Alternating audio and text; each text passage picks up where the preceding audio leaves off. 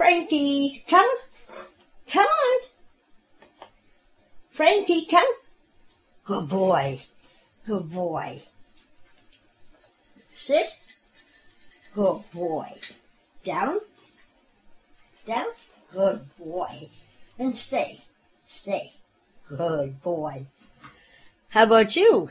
Can you sit down and stay for the next half hour? This is Spotlight on Assistance Dogs. Hello, I'm Devon from Canada, and welcome to the October 2019 edition of Spotlight on Assistance Dogs. Before we get chatting with our guest, I thought it would be appropriate to start with a song by Jack Pearson called I'm Your Eyes. Put your harness on. That's a boy. Get ready to go. All right. All set? On the door hangs the old leather harness I'd worn many times in the past. It's nothing you said, but still somehow I knew that day just might be our last. Neither one of us could keep it from changing. The unspoken words were quite clear. I wondered who would I be when we part company after well over 60 dog years. I'm your eyes, I'm your eyes. One step at a time is all faith ever buys. Do not fear, do not fear. I am here, so trust me, I am your eyes.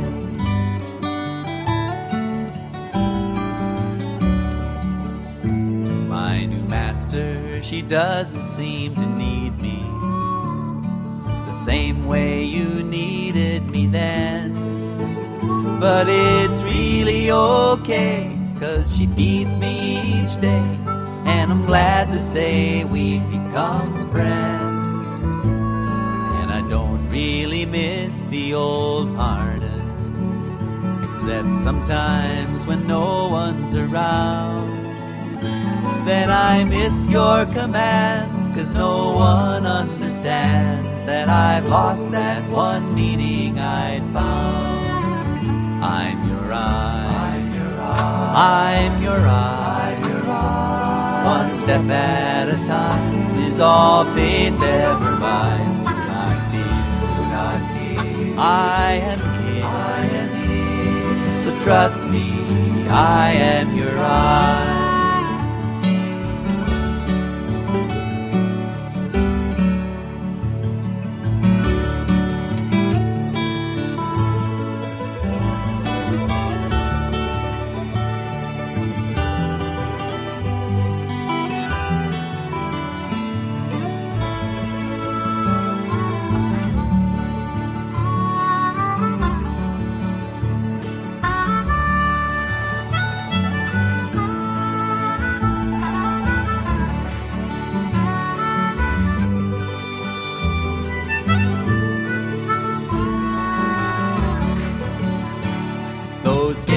Now a maze of stoplights and streets, car horns and things I once learned.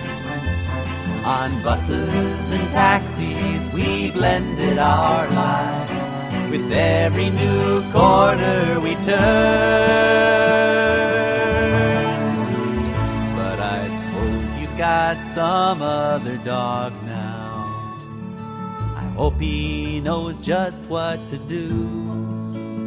I was glad to retire, but I still feel that fire of those years being a guide dog for you. Sometimes now I sit by the window, look down the street far away, and I imagine us walking like in those old times, and deep down I think I always will say, I'm your eyes, I'm your eyes. One step at a time is all faith ever buys. Do not fear. I am here. Oh, so trust me. I am your eyes. I'm your eyes. I'm your eyes. One step at a time is all faith ever buys. Do not fear. I am here. Oh, so trust me. I am your eyes. Oh, so trust me. I am your eyes.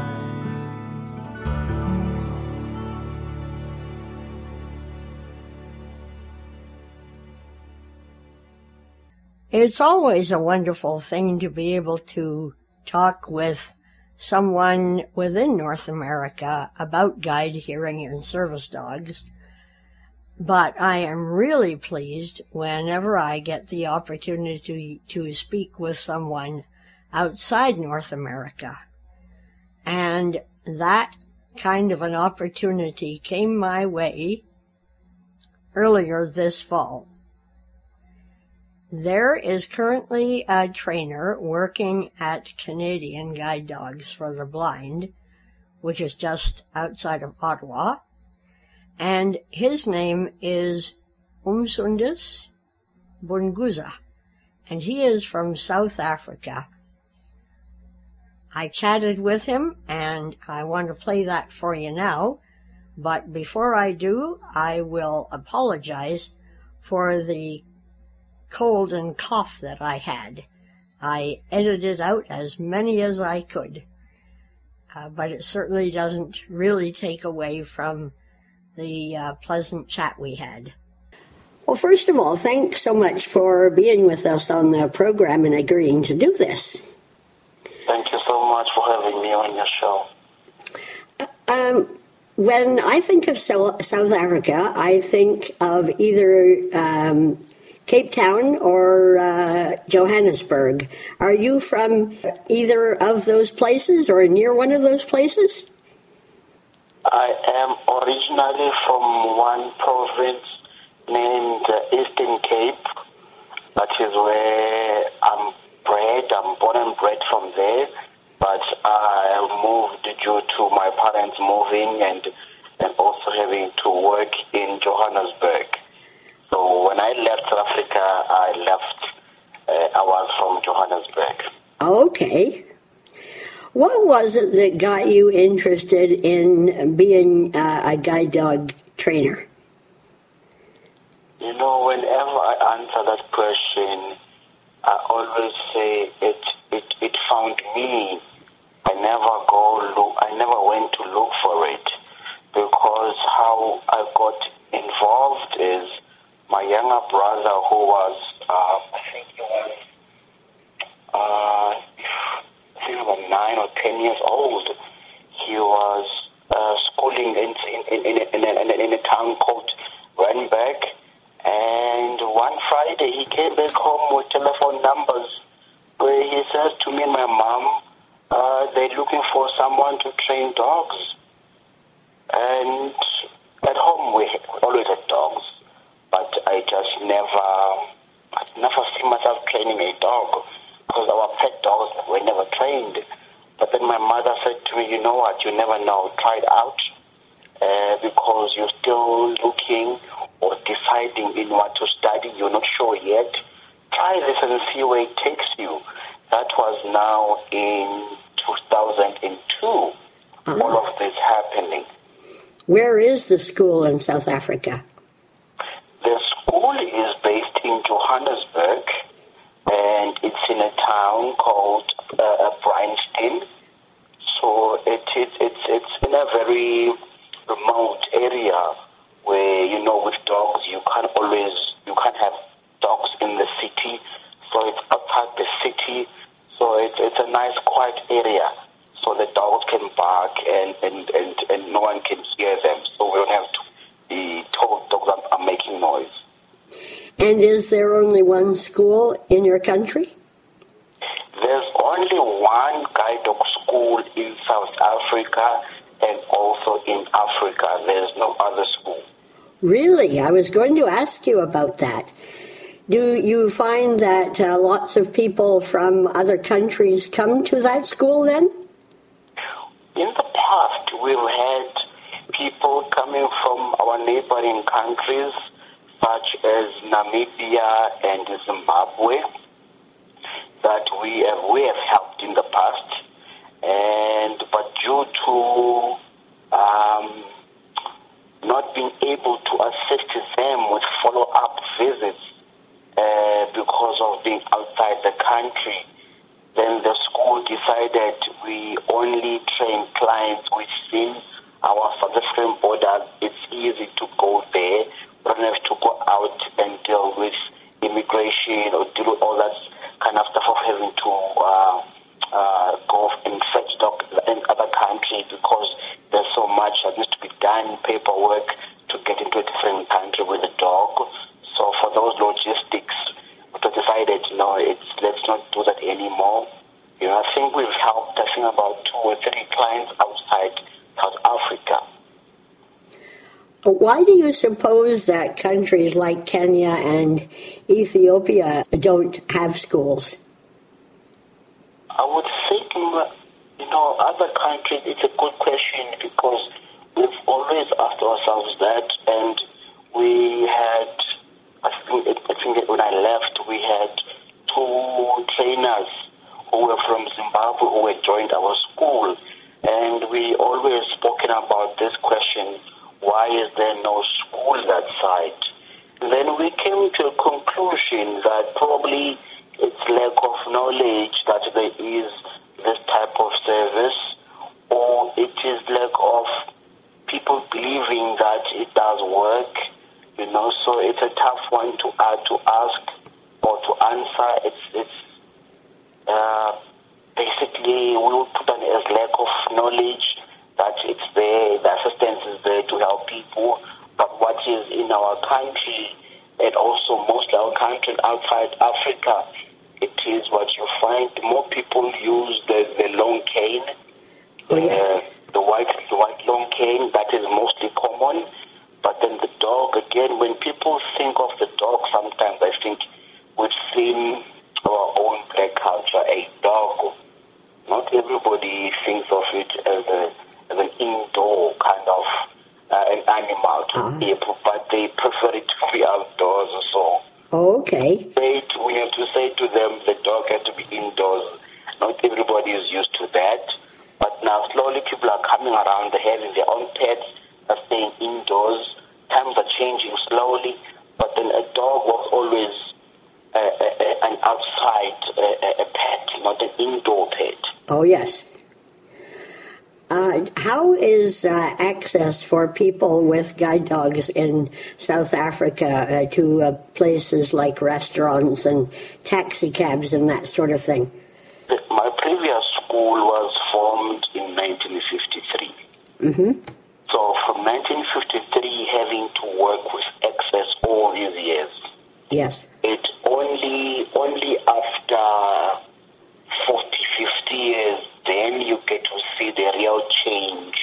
You get to see the big shops, you get to see the restaurants coming forth and accepting, which it is still, when I left, it is still a challenge even today, because restaurants, some are owned privately by individuals, some are franchises, it's people who love dogs. So you get different owners of these places that they either say yes or say no. And basically, and also in our country, I think not everybody is open to having a dog in a place where there's food. So people still think it's dirty. You can't have it in a restaurant. But slowly things have been turning. People have been coming around and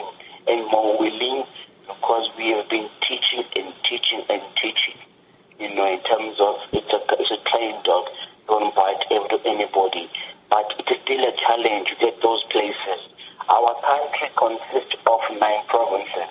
And within those provinces, you have small remote towns. And if you have a client in that town, it's a new thing for that town. So people don't know what to do. People don't know what to accept.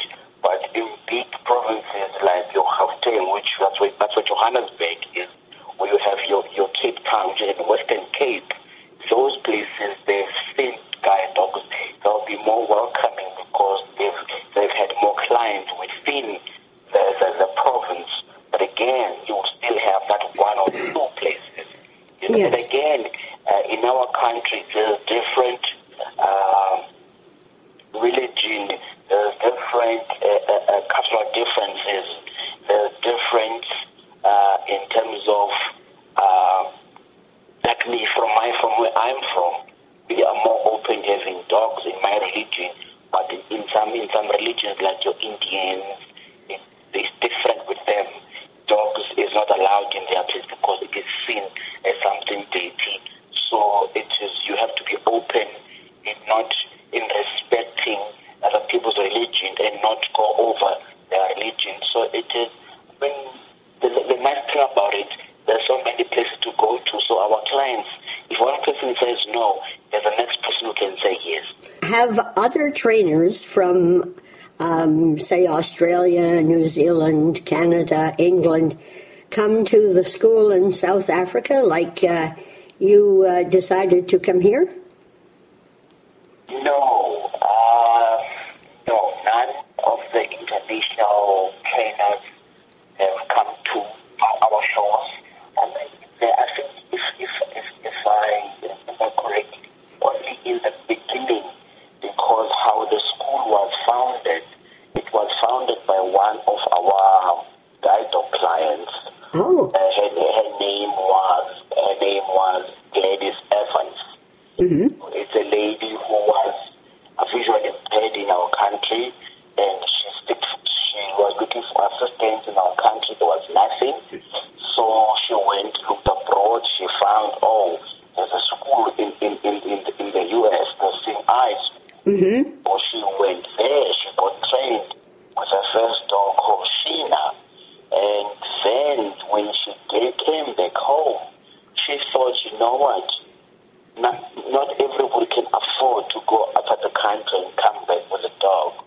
Let me try and see if I can start something.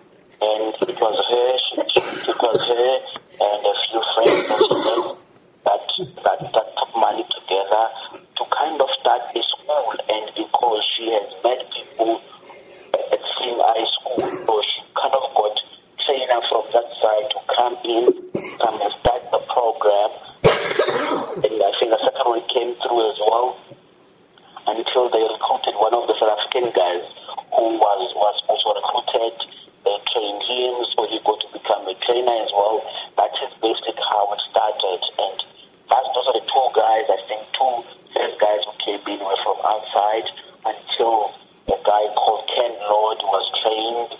And he became the one who introduced other South African guys into the mix.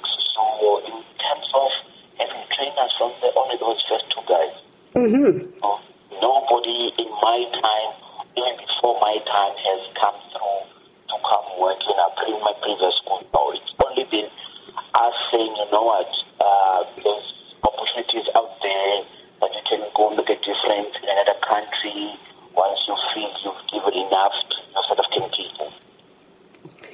And what was it that made you decide to come to Canada?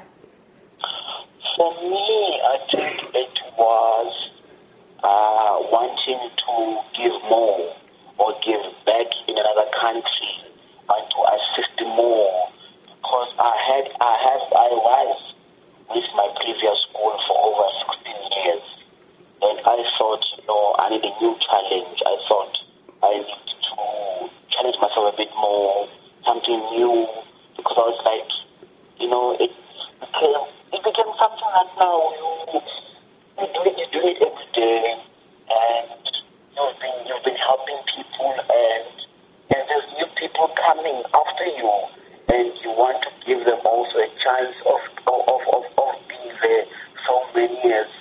So that's why I thought, let me go try and see if I cannot go and make a difference somewhere else. And the industry we are in again does allow you to go and try work in other countries because we belong under the umbrella of the International Guide Dog Federation, which has so many schools around the world. So if you wish to go have a new life somewhere else, you could do that. Or if you've always wanted to be in a specific country and have the school, you can always, if you're looking for fuel, you can always go there. So it does give an opportunity of exploring the world. It does give one a chance of making a difference in other countries. Have you found the training here a lot different than in South Africa? It's not so different. It is more or less the same, but what is different is only the running of the schools. The schools are run differently. It's in terms of how the classes, in terms of how the aftercare is done, in terms of the logistics of running a school. It is different because the way the school is structured and how big and how small. My school around from it was, I don't know if it was a small school like the one I'm in right now. It became big because when I left, we had about, I think there was a guide dog division. We have a service dog division for people on the wheelchair. We also have an autism support division that now we supply dogs for guide dogs, service dogs, and autism support dog. So we had guide dog trainers at about 7 or 7. Then we had autism support service dog trainers that were about 5, 6. And then with a whole team training team of about 14 people, where the team here is fairly small, and the structure, how it's structured, it's meant to accommodate the small team that it has. And yeah. Is the school in South Africa funded by, there's a school, for example, here that is funded by, and also one in the States that is funded by the Lions Club. Is your school funded by a service club or privately? Our sponsors, the funding for how the finances, how we get money back home, we've got a lot of corporates that have been involved since the school was started, a lot of private companies who are there, will support us. And Lions Club is also one of those people. We've got Lions back home as well that have been proud supporters of the guide dog in South Africa there. So since I've been there, they're still there even now. The Lions, I think, it's one real supporter of guide dog schools. I think around the world, I should think, because also back home, I was amazed when I got here that Lions is also part of this other guide dog school.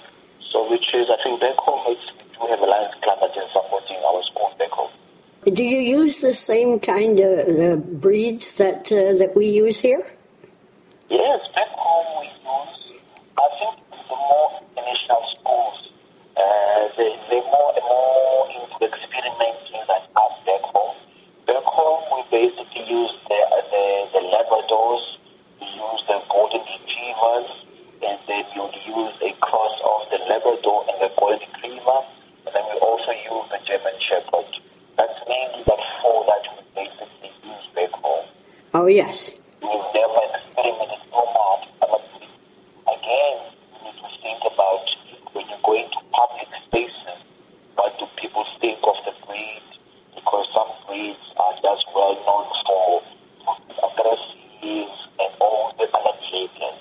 So you want to keep to the norm that people are used to and being a working dog. Right. All right. Is there anything else that you'd like to touch on while we're talking? I'll just add and say, to be here today, being able to be in Canada today, it is all because of my previous school. Without them, I wouldn't be here, and without their grooming, their teachings, without them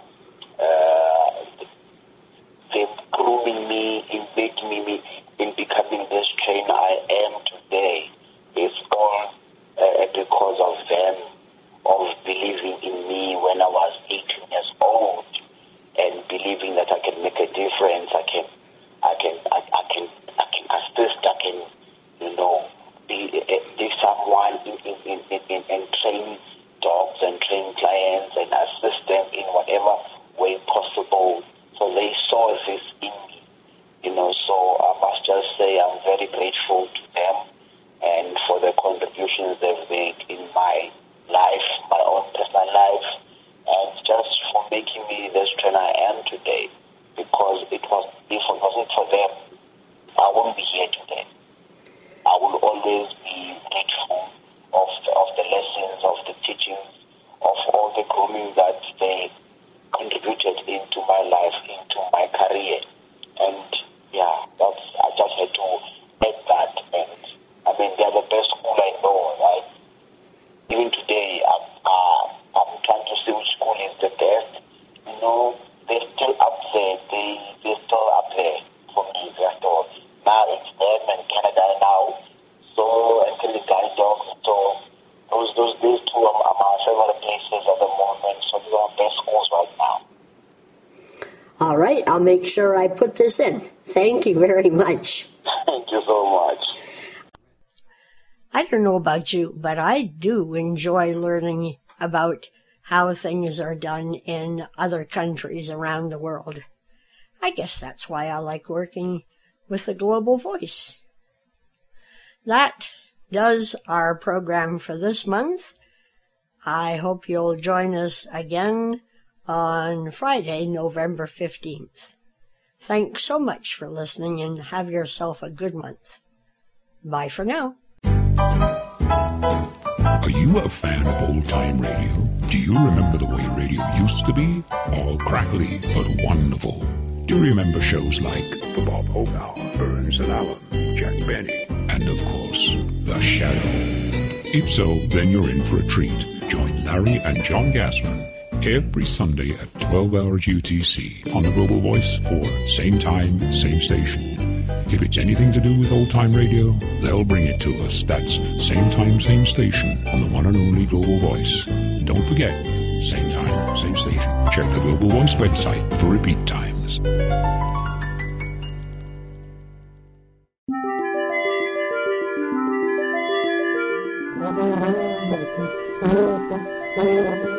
London, 18 December 1888. This is Sean Klein, regular host of Everything But the Kitchen Sink here on the Global Voice, and on the fourth Friday of every month, I'll be bringing you Odds and Sods, a